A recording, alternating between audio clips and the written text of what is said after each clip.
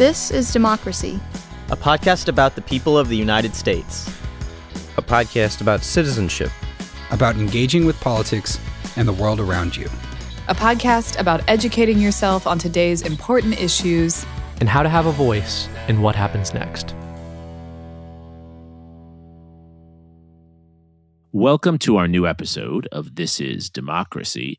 This week, we're very fortunate. We're joined by yet another distinguished historian, this time someone who's really been a pioneer not only among historians and scholars, but also among labor activists and political change agents around our country for many, many years. This is Nelson Lichtenstein, who is a distinguished professor of history at the University of California, Santa Barbara. Nelson, thank you for joining us. Delighted to be here. Nelson is the director and founder of the Center for the Study of Work, Labor, and Democracy at the University of California, Santa Barbara. He's a historian of labor, political economy, and ideology. He's written and edited a whopping 16 books. I can't keep up with all of Nelson's writing.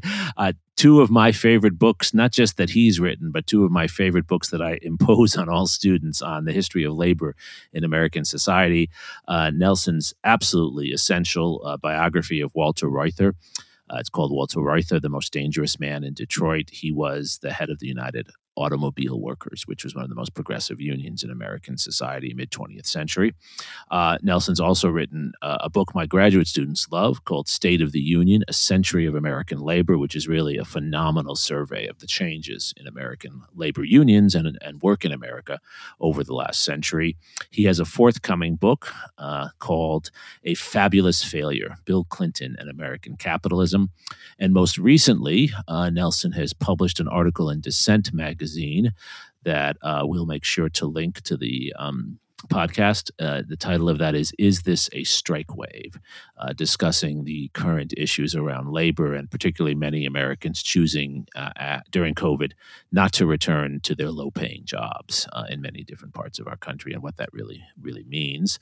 We're going to talk to Nelson today about how work and labor organizing have changed in American society over the last few decades, what that means for today, and where we might be going, how this history of labor and history of work can help us to understand our current COVID moment and maybe the future moment we're entering into right now. Before we turn to our discussion with Nelson Lichtenstein, of course, we have Zachary Suri's scene-setting poem. What's the title of your poem today, Zachary? Soon to be, but not yet. Let's hear it. The belt whirs and then stops. The bus turns another corner and stops. The broken or the tired out or the soon-to-be but not yet important all turn around and face the door or take the clock off the wall, and the time stops. The time stops, and words can take back their meaning, and there is something more than the cold commands pasted on the bathroom wall. And now you have forgotten the logic of the cafeteria line, and there is something colorful again in eating, in pausing for a second and looking at the bread of a field of wheat someone else had to reap. And suddenly you are a person. There is, after all that, something inside you worth smiling at, worth saying please and thank you to over a grocery store checkout counter, worth looking yourself in the eyes for and saying into the mirror, you matter. Or you are simply exhausted, and you shouldn't have to be exhausted anymore. That's wonderful imagery, Zachary. What is your poem about? My poem is really about trying to understand why so many people are quitting their jobs today, and also why we're seeing a increasing amount of organizing among workers in this country. That's a perfect place to go to our discussion with Nelson Lichtenstein. Nelson, how do you think about this current moment in America? Some people are complaining that they can't get enough people to come work as waiters in their restaurants and as people doing other work. How do you understand this moment? Yeah, good poem, by the way, Zach. Well, I think, I make a couple of, let me put this, sort of a structural and then a kind of cultural comparison. Structurally, it's like a war, like World War I, World War II. And in a war, what you have is lots of disruption in the labor market, people moving around different jobs, some industries sort of ending almost like, civilian production, and others absolutely booming. Meanwhile, the federal government's pouring in tons of money in deficit, to sustain either the war effort or here with the pandemic, sustain the economy.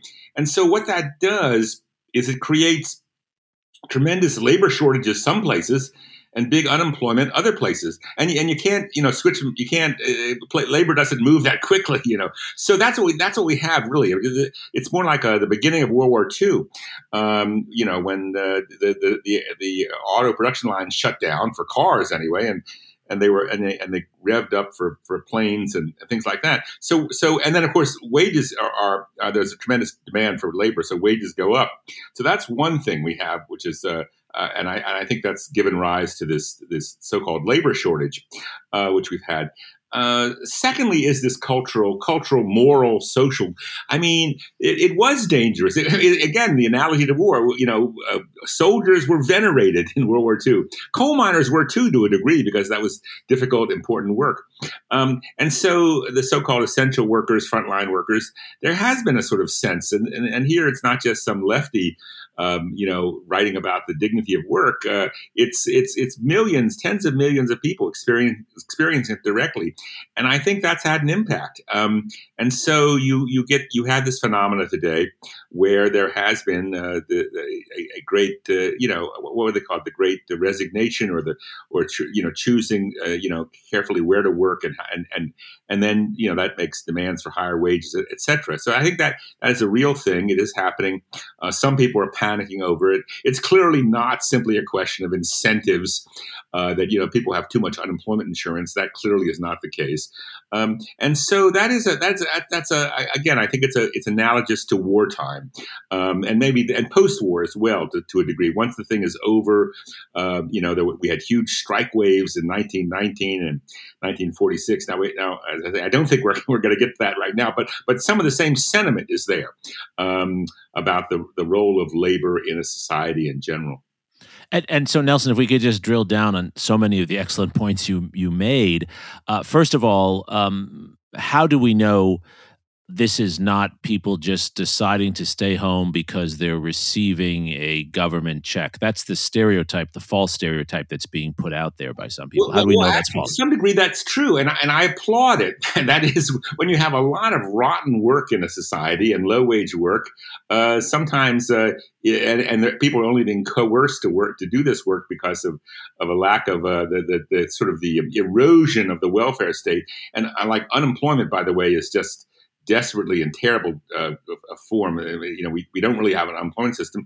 Sometimes, if someone is getting, usually not a welfare check, but some form of money has been, there were these, individual checks that were sent out for $1,200, or sometimes the unemployment insurance, and sometimes just money for the to sustain the business.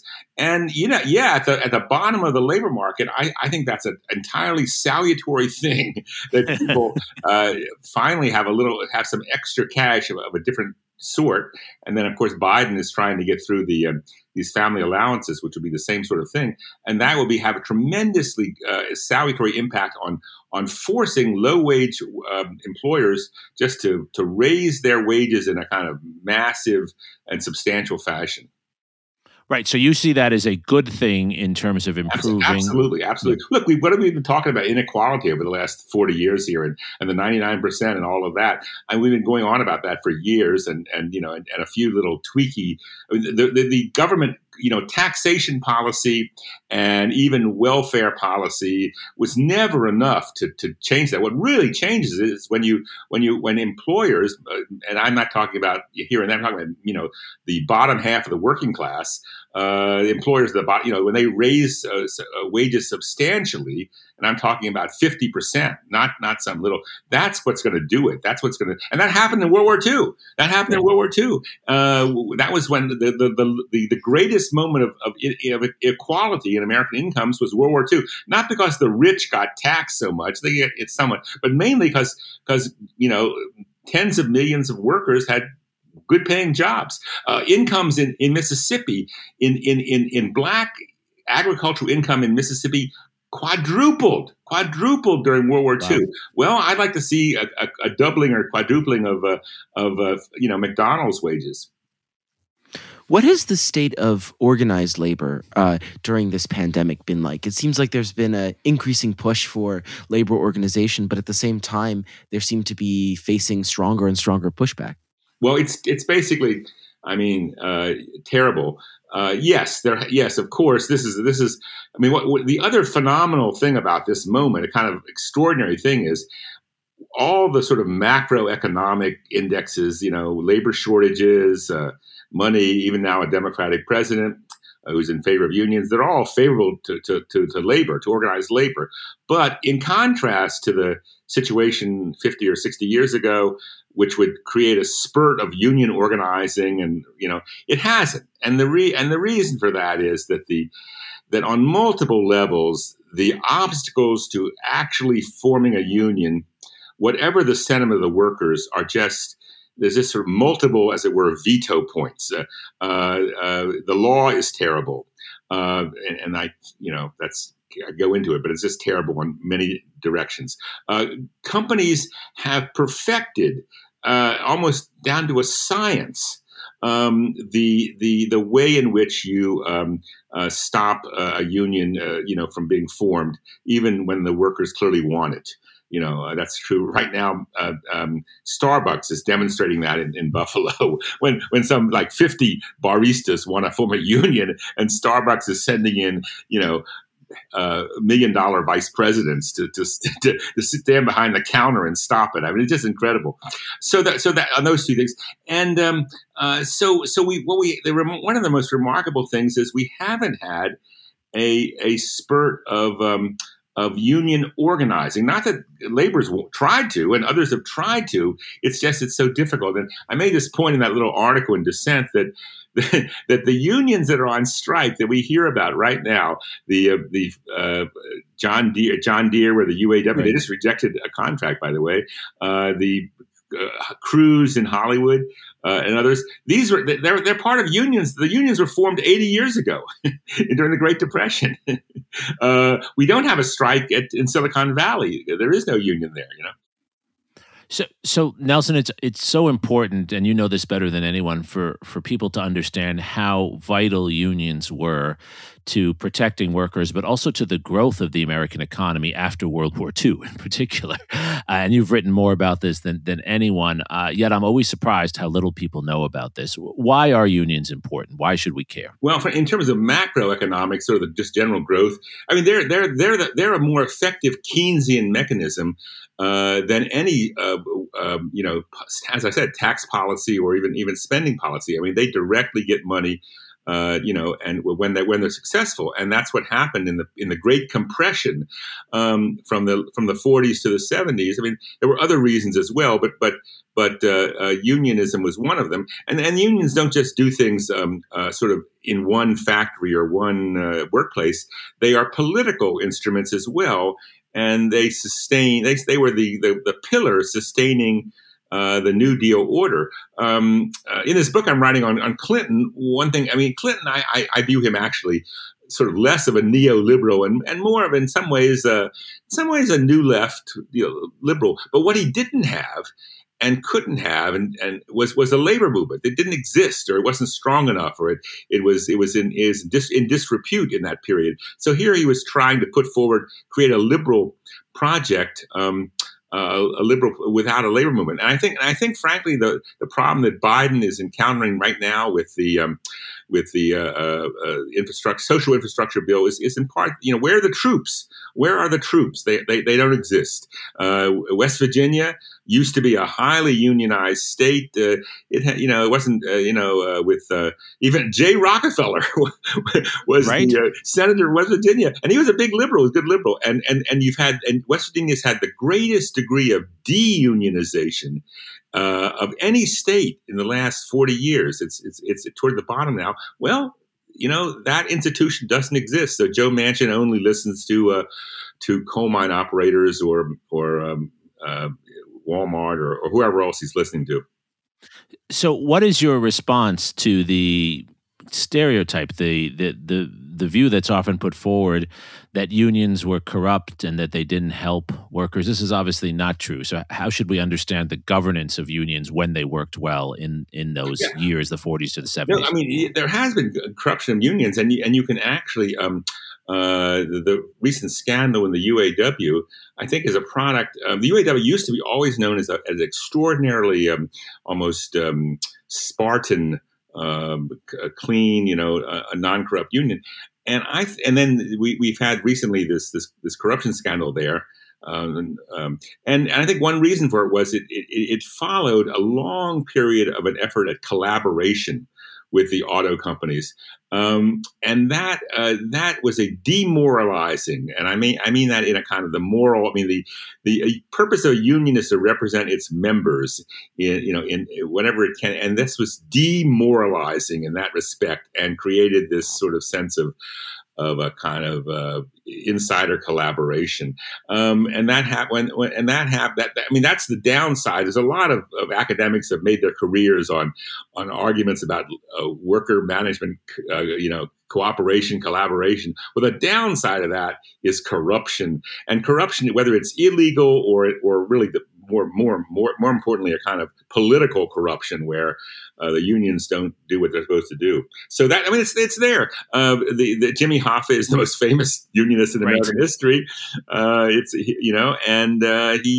He was trying to have it both ways, actually. On the one hand, sometimes he could be quite militant, but other times he just completely accommodated trucking firms or mafia-infested locals, and he there's certain, how should I put it? There's almost a vacuum in American culture which demands a corrupt union leader. Certainly, that's true in Hollywood.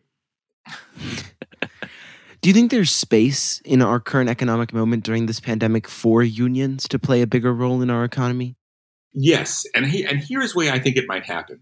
It's more than space. I think it's something almost that Biden and some of the people around him, many of them, by the way, came out of the Clinton administration, but I think they've learned something. They've been chastened. They know that they need troops, and some people understand that if you want to defeat Trumpism, you can't just write off the working class. And here I don't just mean the white working class, because as we saw in the last election in 2020, a lot of Latinos and even black men, they didn't all vote for Trump, but more of them than we would have expected voted for Trump. So you can't just write this off as Senator Schumer at one point said, "Oh yeah, we'll just win the suburbs, and we'll let the old industrial working class go any way it wants. They can have." That's a huge mistake. So there's a political necessity for it. The other thing is this, and this is a theme I'd like to hammer about a bit, Alyssa.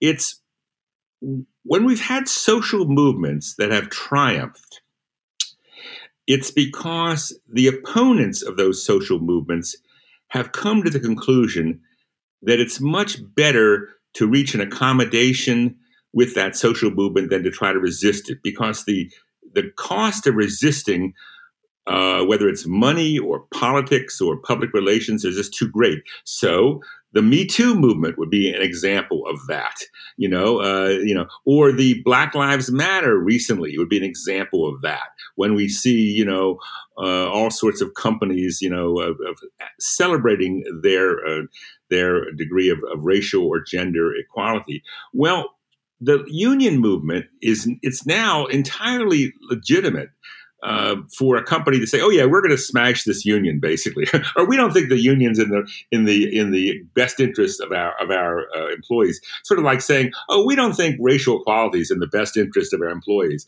That would be laughed out of town. So I think it's possible that in this period when inequality is so much in front of us, and when unions have achieved today a tremendous public support, greater than any time in many decades, that some companies might come to the conclusion, well, resisting unions is going to be a real egg in our face, a real political problem. I think it's beginning to happen in Silicon Valley, actually. And therefore, maybe we should reach some accommodation. That's what happened in the late 30s. That's what happened in public employment, by the way, in the 1960s with unions. So I think that's what happened actually in the California agriculture with the farm workers. The companies came to see that it was in their interest to recognize unions, not because it's going to increase productivity, that not some equation that's going to make it economically better, but for purely political reasons. And how do we get over then the negative stereotype we talked about, and also the ways in which politicians, from the Scott Walkers to the Donald Trumps, seem to spend all their time bashing unions? Well, I mean, Scott Walker certainly did. Trump started off actually in a kind of, I don't know, who's to say?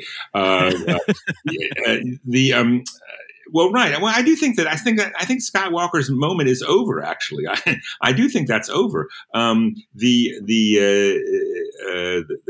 sort of the beating up on public employee unionism and public employees was a function of Obama era austerity. I think that may be over. Undoubtedly, there's a tremendous amount of residual hostility to unions all over the country. There's no doubt about it. But I think when you have, but clearly, let me say this: clearly, among the 20, 30 something journalistic, bloggers, and kind of who, for example, rushed to Bessemer, Alabama last winter to cover this effort to organize Amazon. I mean, in some ways, what I found most startling about that moment was not that there was a unionizing attempt at Amazon or that Amazon won. That was sort of, I knew they would win, frankly. They've been winning anyway. But that the enormous amount of attention that was given to it by the, otherwise, coastal elites, young coastal elites. And I think that reflects the same way in the 1930s, you had New York intellectuals rushing to Harlan County to cover the coal mines, and in the 60s, you had young radicals from the colleges engaged in the civil rights movement, whites I'm talking about. Well, today, there seems to be a beginning of that kind of attention to a union movement, which doesn't really exist. It doesn't exist, but they're looking for it. So I'm heartened by that. No, there's a lot to that. It's a very good point. I guess the puzzle for me, Nelson, is that so many of the white working class voters, those we'd think of in the past as being members of unions who voted for Lyndon Johnson, many of them have become in that profile Republican voters. In fact, they're the mainstay. They're the people who vote for Ted Cruz in Texas and Donald Trump in various places. How do we see them? How could they become part of a union movement, or is the union movement going to appeal to different people? Well, I did want to make 2 points. One is that vision, which Trump, by the way, loved to surround himself with white male, coal miners and stuff, which was such an artifact of an earlier moment. I mean, the union with the working class today is multiracial, and California, it's practically entirely Latino, and I mean the blue collar working class, and also of course half women, et cetera, and many immigrants. So the reality of what is the American working class today is multiracial, multicultural, and heavily women and heavily immigrant. Okay. So that's one thing. But secondly, yes, there are white male workers in and out of unions, by the way, who are reactionary or Trumpites. And I think it's like, frankly, it's like the stuff in East Germany, where the rise of, or other places, where you have industrial decline in northern England, where, you have this sense that, traditional institutions of liberalism didn't work, so we'll move to the right. So you have to make the traditional institutions of liberalism, whether it's the union or the state or whatever, make it work. And Biden's trying to do that. That's why there's been a certain left-wing enthusiasm for this guy. It seems to be, whether that happens or not. So I think that's true. But I would make more. I would push. I'm not for writing off the white working class, or such as it is, but we really forget that the working class today, the people who are working in Amazon, working in McDonald's, working in Walmart, working in your local hospital, they are women, people of color, and immigrants. I mean, that's the working class today. Right. And many of them now are working from home, right? I think of people at call centers. The ones who have sort of white or pink collar jobs, they are not the ones who are doing in the service economy. That's part of Fair enough. What's been put upon them. But yeah, there is people at home. Yes, that's absolutely the case. And so how do we think about that? How does that, can we imagine a union movement for people who are in, as you call them, pink collar, right? Yeah. Relatively low paying jobs at home, taking care of children at the same time. Do they fall into this as well? Well, they do. Well, they're harder to organize, obviously, when you have a scattered workplace. And of course, companies aren't stupid, so they kind of construct work which is fragmented or fissured. That's the reason. That's the word where you aren't even officially an employee of a firm. You're working for a subcontractor.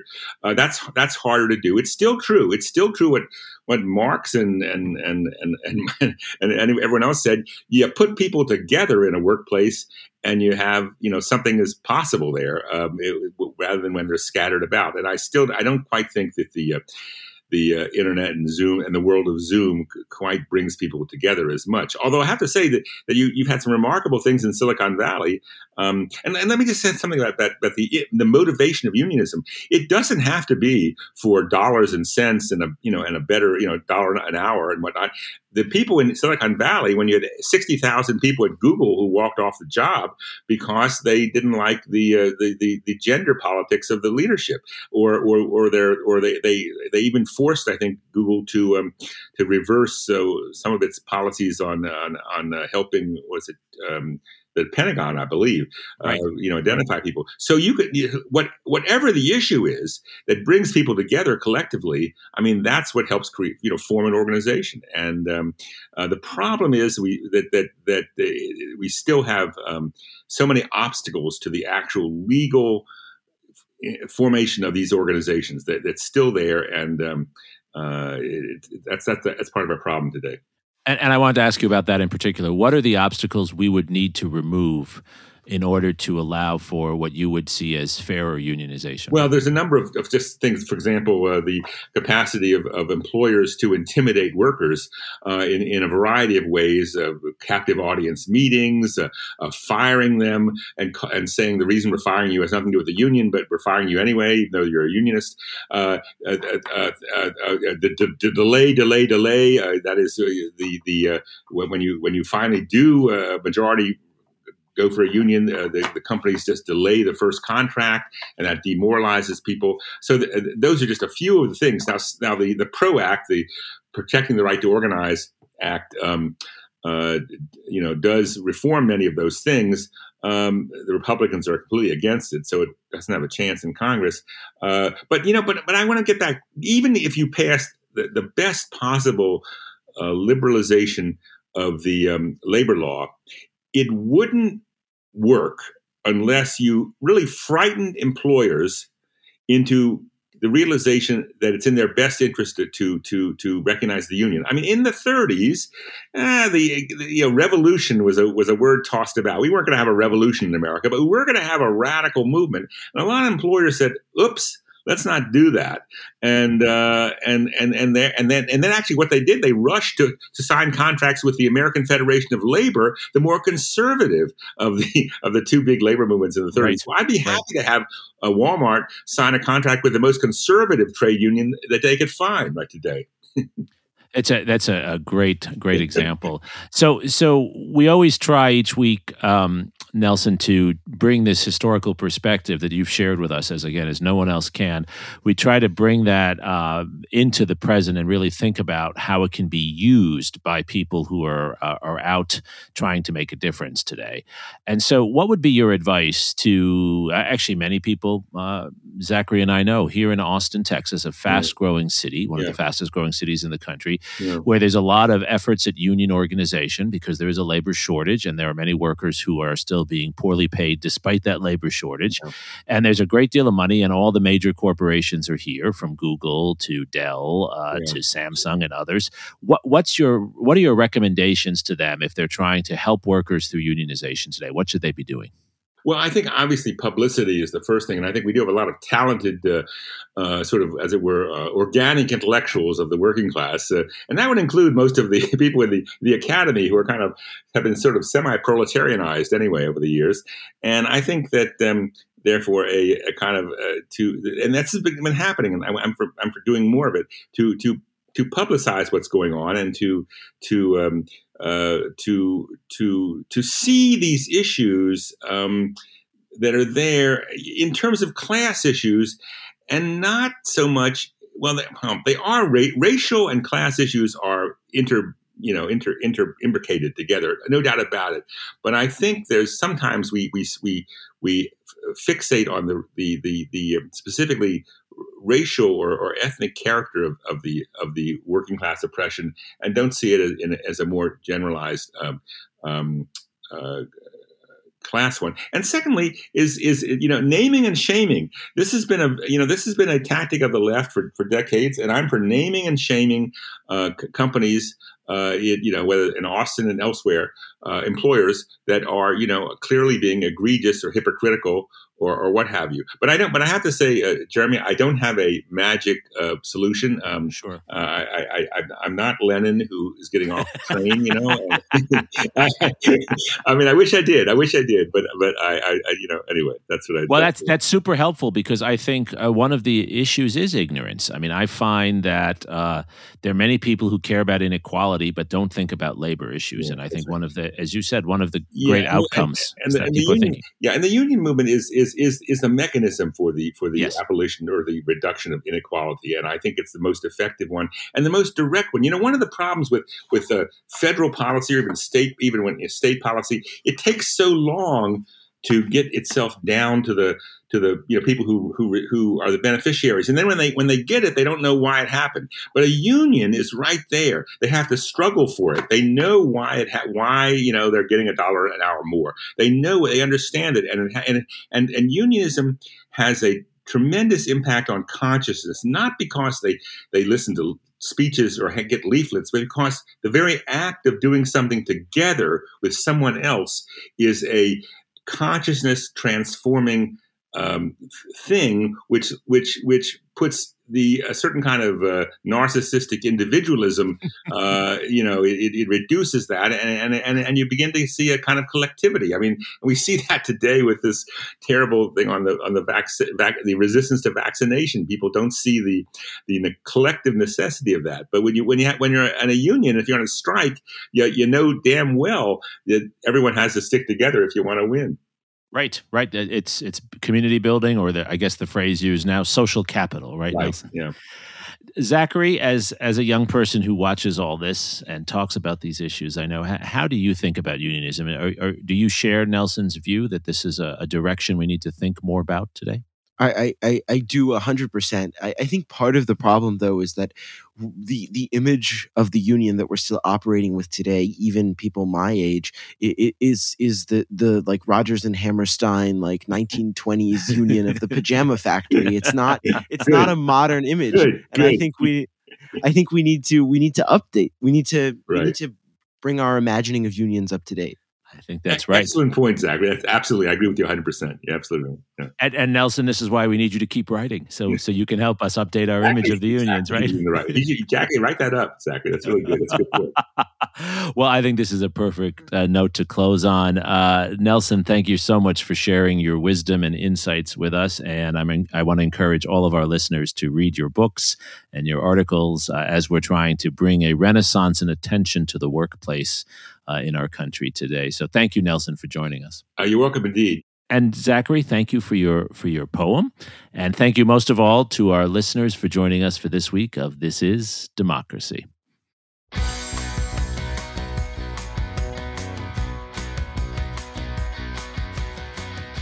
This podcast is produced by the Liberal Arts ITS Development Studio and the College of Liberal Arts at the University of Texas at Austin. The music in this episode was written and recorded by Harris Codini. Stay tuned for a new episode every week. You can find This is Democracy on Apple Podcasts, Spotify, and Stitcher. See you next time.